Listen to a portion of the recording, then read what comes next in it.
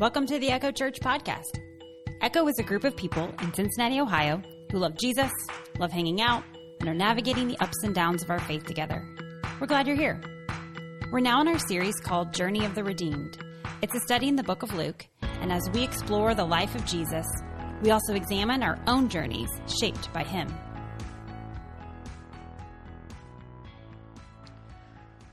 Are you the one to come, or should we expect someone else? Are you the one to come, or should we expect someone else? It's a simple question, but it kind of breaks your heart a little when you find out who asked and who he asked it to. John, the cousin of Jesus, known throughout history as John the Baptist, he spent years preaching on behalf of God. He spent years preparing the way for the Messiah, who the Jewish people had been longing for years. And for all the work he did, at this moment, he was sitting in a prison cell.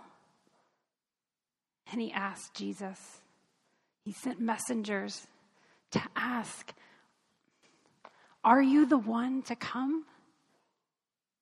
Or should we expect someone else? We have been on a journey in the book of Luke this fall. And I noted a number of weeks back that this journey is going to have several chapters. We have been through our longest chapter, the burning sand, the bubbling springs. And when we began this segment, we started with a miraculous birth. And it wasn't Jesus. We started with John. We met him first, and we want to end this chapter coming back around to John. We're going to see where he lands today. He's going to have a conversation kind of far apart with Jesus, and we're going to see the result of that. Because there's this mighty preacher, and he's coming face to face with shadows of doubt. So let's begin. We're going to turn in Luke chapter 7 today. Now, if you recall, John was nicknamed John the Baptist because he was kind of a guy that baptized a lot of people. That was his thing. He preached of repentance, and he called out for people to change their ways, to stop living selfishly, turn to follow the path of God's kingdom. And when that happened, he said, let's dunk you in water. We're going to celebrate this new birth, this new life into God's kingdom. And he did so through baptism. John, it sounds beautiful and poetic, but he also made some enemies. You see, when he was out there preaching, he didn't try to do things like the Jewish religious leaders of the day. Didn't even care. Didn't want to look like them. Didn't want to act like them. And that kind of bothered them. You know, that's enemy number one. And John was not afraid to call out the people in power. Herod Antipas was the Jewish political power that served under Rome of the day. And John called him out. He said, you're married to your brother's wife. And he just spoke out against him. And so back in Luke 3, when we read about John, we heard that Herod threw John in prison because he was willing to speak out against him. So that's where things have been. All this time we've been reading about Jesus' ministry while John was sitting in prison. So let's read in verses 18 through 20 of Luke chapter 7. John's disciples told him about all these things. Calling two of them, John sent them to the Lord to ask, are you the one to come, or should we expect someone else? When the men came to Jesus, they said, John the Baptist sent us to ask you, are you the one to come, or should we expect someone else? John had been preaching with such boldness, such confidence. And remember when Jesus came and said, I need to be baptized, and John was like, I'm unworthy to baptize you. But he did that anyway. But do you think he could sense the Holy Spirit that came upon Jesus? I was just thinking, didn't he grasp that the Messiah was in his presence? But that had been some time now. And he's been pacing back and forth in a prison cell, and you know what it's like when you're alone with your thoughts, right? Alone with your thoughts. And questions start to come. And you start to think of all the things you've done and why you have lived this amazing life, and yet you are in the prison cell. John did everything he was born to do. He spoke the words he was called to speak. And yet, why was he locked up? And he had followers, people who learned from his teaching, came and checked on him. They told him stories, it says. All the stories we've been reading about. Jesus raising people from the dead. Jesus feasting with people who were not that great in society. Jesus calling people to him, mentoring.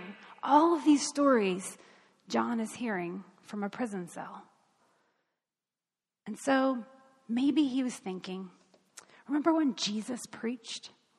Remember when he preached and said, "The Spirit of the Lord is on me"? He quoted from Isaiah 61. And John heard those words. And those words said that Jesus would proclaim freedom for the prisoners. Yet John sat in jail. So maybe his own expectations are starting to be a little confused. Maybe he's looking at Jesus and thinking, you're doing it differently than I would have done it, right? Like, we heard the Pharisees critique and compare Jesus and John. They're like, John fasts and Jesus, he parties. And so maybe John starts to think about that and he is doing it differently. And so all of these things can start to just etch away. If you have those moments, those days, those nights where you wake up in the middle of the night and you just think, is this what I'm doing? Is this right? Can you hear all of the questions inside John's question? Do you think he's also asking, did I give myself to the right cause? Is this real? Did anything I said or did matter? Can you feel all of the possible questions within that one question? And I know we felt it. I know we have. We've asked these same questions. But you know what? It gives me, while it breaks my heart for John, it gives me just a little bit of hope. Because if someone who has chosen and it was so confident and has such known purpose for his life, if he can ask a question, then it lets me know I can ask a question too. And Jesus' response gives me further encouragement. Let's see how Jesus responded to this question. Verse 21. At that very time, so Jesus hears the question, and then the very next moment, what does he do? He cured many who had diseases, sicknesses, evil spirits, gave sight to many who were blind. So Jesus replied to John's messengers, these two men, and said, "Go back and report to John what you have just seen and heard. The blind receive sight. The lame walk. Those who have leprosy are cleansed. The deaf hear. The dead are raised. And the good news is proclaimed to the poor. Blessed is anyone who does not stumble on account of me."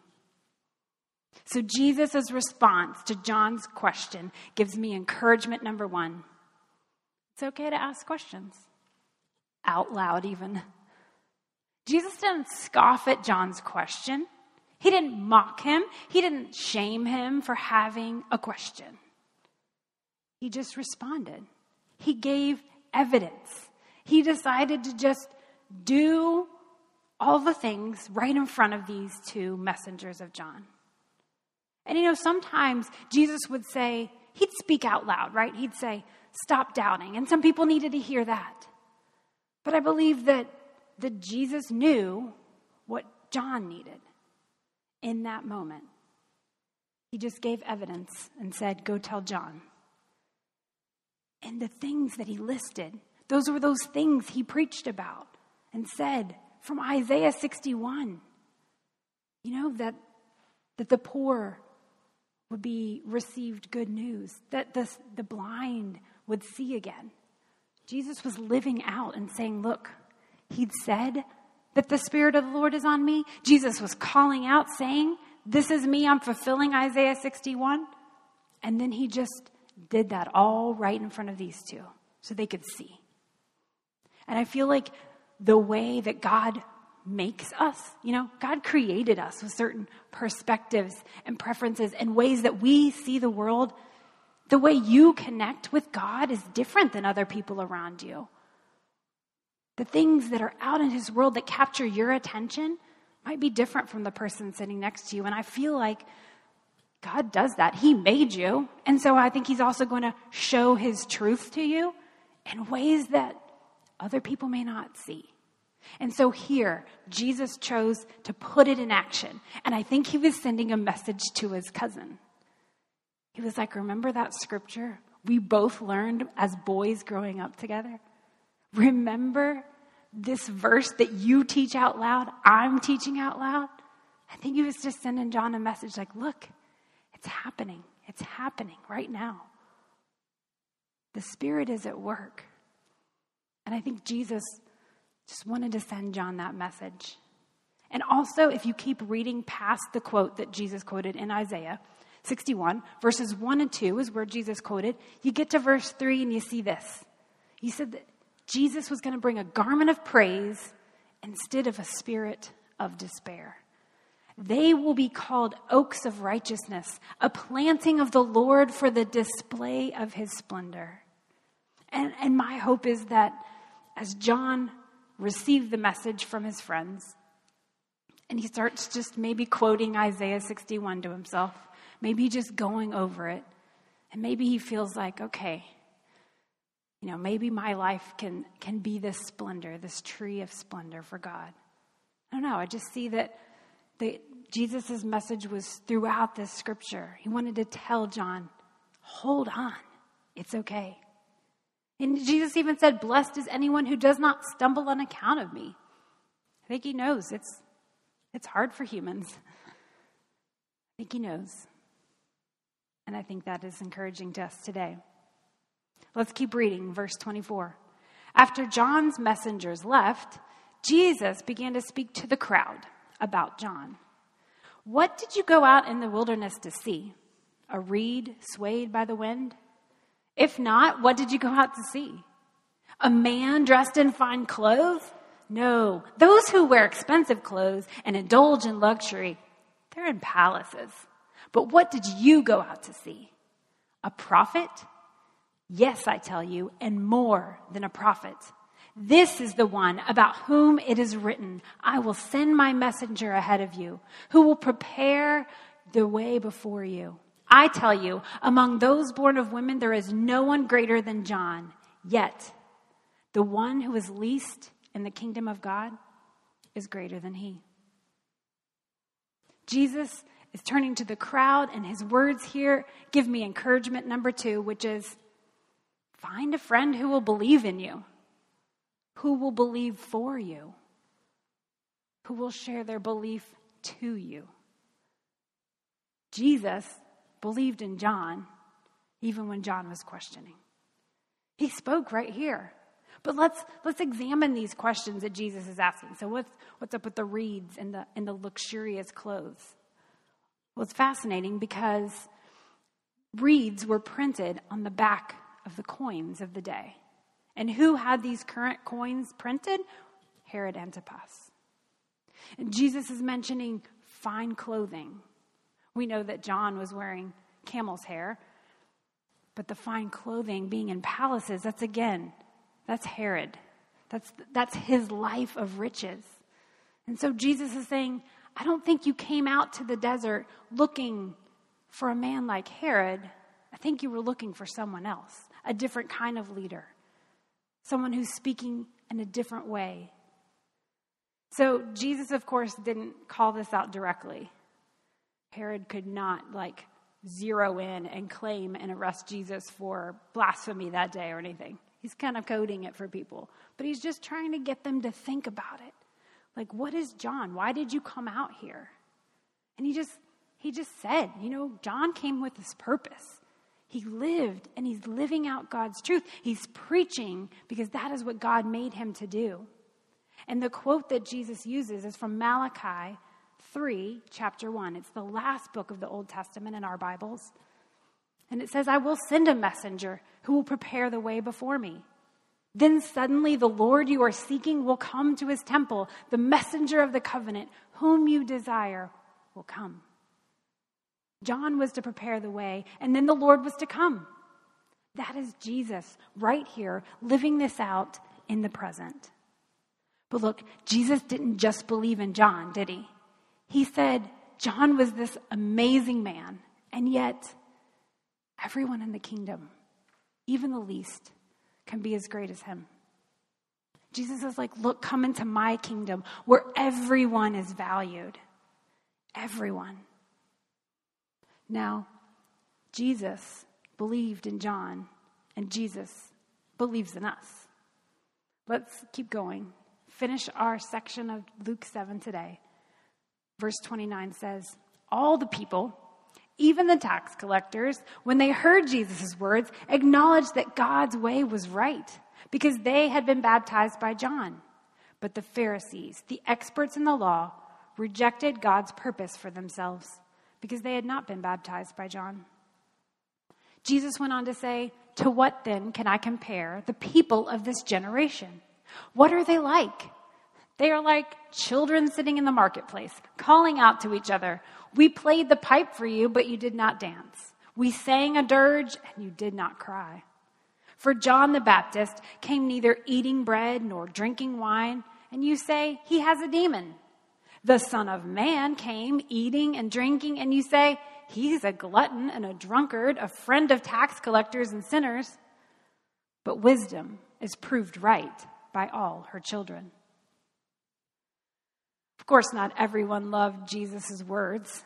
The people who followed John, who listened to his message, put the pieces together, and okay, that was good. They had that affirmation that Jesus believed that John was preaching God's good news, and that's what they believed, so it all clicked with them. And they appreciated being all together in the kingdom of God. But the religious leaders, well, they probably didn't like to be lumped in with everybody else, right? They're the teachers. So then they start to have the critique. So Jesus' response to the critics gives me my encouragement number 3, which is actually a warning. Don't let cynicism harden your heart. When John asked the sincere question of Jesus, Jesus responded, and he wanted to give him hope. But when the Pharisees keep asking questions of Jesus, you see their motivation? They have different motives. They've got a critique already at hand. Because Jesus quotes this children's song, kind of like, okay, well, when you celebrate, we played music and you didn't want to dance. At a funeral, we played sad songs and you didn't cry. So what this means, when the religious leaders were questioning, they questioned John and they're like, well, look, he's fasting. He's very serious all the time. He must have a demon. Then Jesus, he eats all the time. He celebrates. He parties. He's just like a friend of sinners. Like no one had it right in their eyes. They couldn't see God's truth in either messenger. And so Jesus was saying, don't close out your mind, If you're asking a sincere question, I think what we can take from it is then look for the answers, right? We're allowed to ask, but let's not close off our hearts before we hear the message. Because God's truth is going to arrive. We're going to see it in some way. So let's not let our hearts get hardened along the way. I think there's a way to stay open. Stay open for what God wants to teach us. That is all we get from the book of Luke about John. His story ends with him asking a question, sitting in a prison cell. Now, in the book of Matthew, we learn that John he never left prison. He ended up being beheaded by Herod. And I just hope that he found that encouragement to hold on to in those last days before he died. I hope that he held on to Jesus, that he held on to Scripture, that he remembered all the things that he believed mattered. So there we go. We've talked about the 3 things that we can do when we face questions. We can know it's okay. We can find a friend who believes in us. And we can just try to stay open to that truth so cynicism isn't hardening our heart.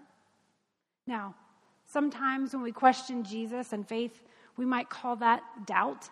And doubt can get a bad name. We've talked about this before back in the spring. But I hope that this scripture shows us that it's okay to ask questions. It's okay. We're called in this life. We often are challenged to investigate things, right? We don't take things at face value. It's okay to investigate and question, but I just hope that we know we can keep moving forward, that we can have questions, and that's part of the journey. So sometimes doubt can feel like this weight on us that we can't let go of, or this shadow that just hovers over us, and we wonder, what's wrong with us? Why do we keep having questions? But I'd like us to think about our doubts maybe in a little different way, okay? Will you try something with me? I want us to picture doubt in a new way today. We're gonna try this video.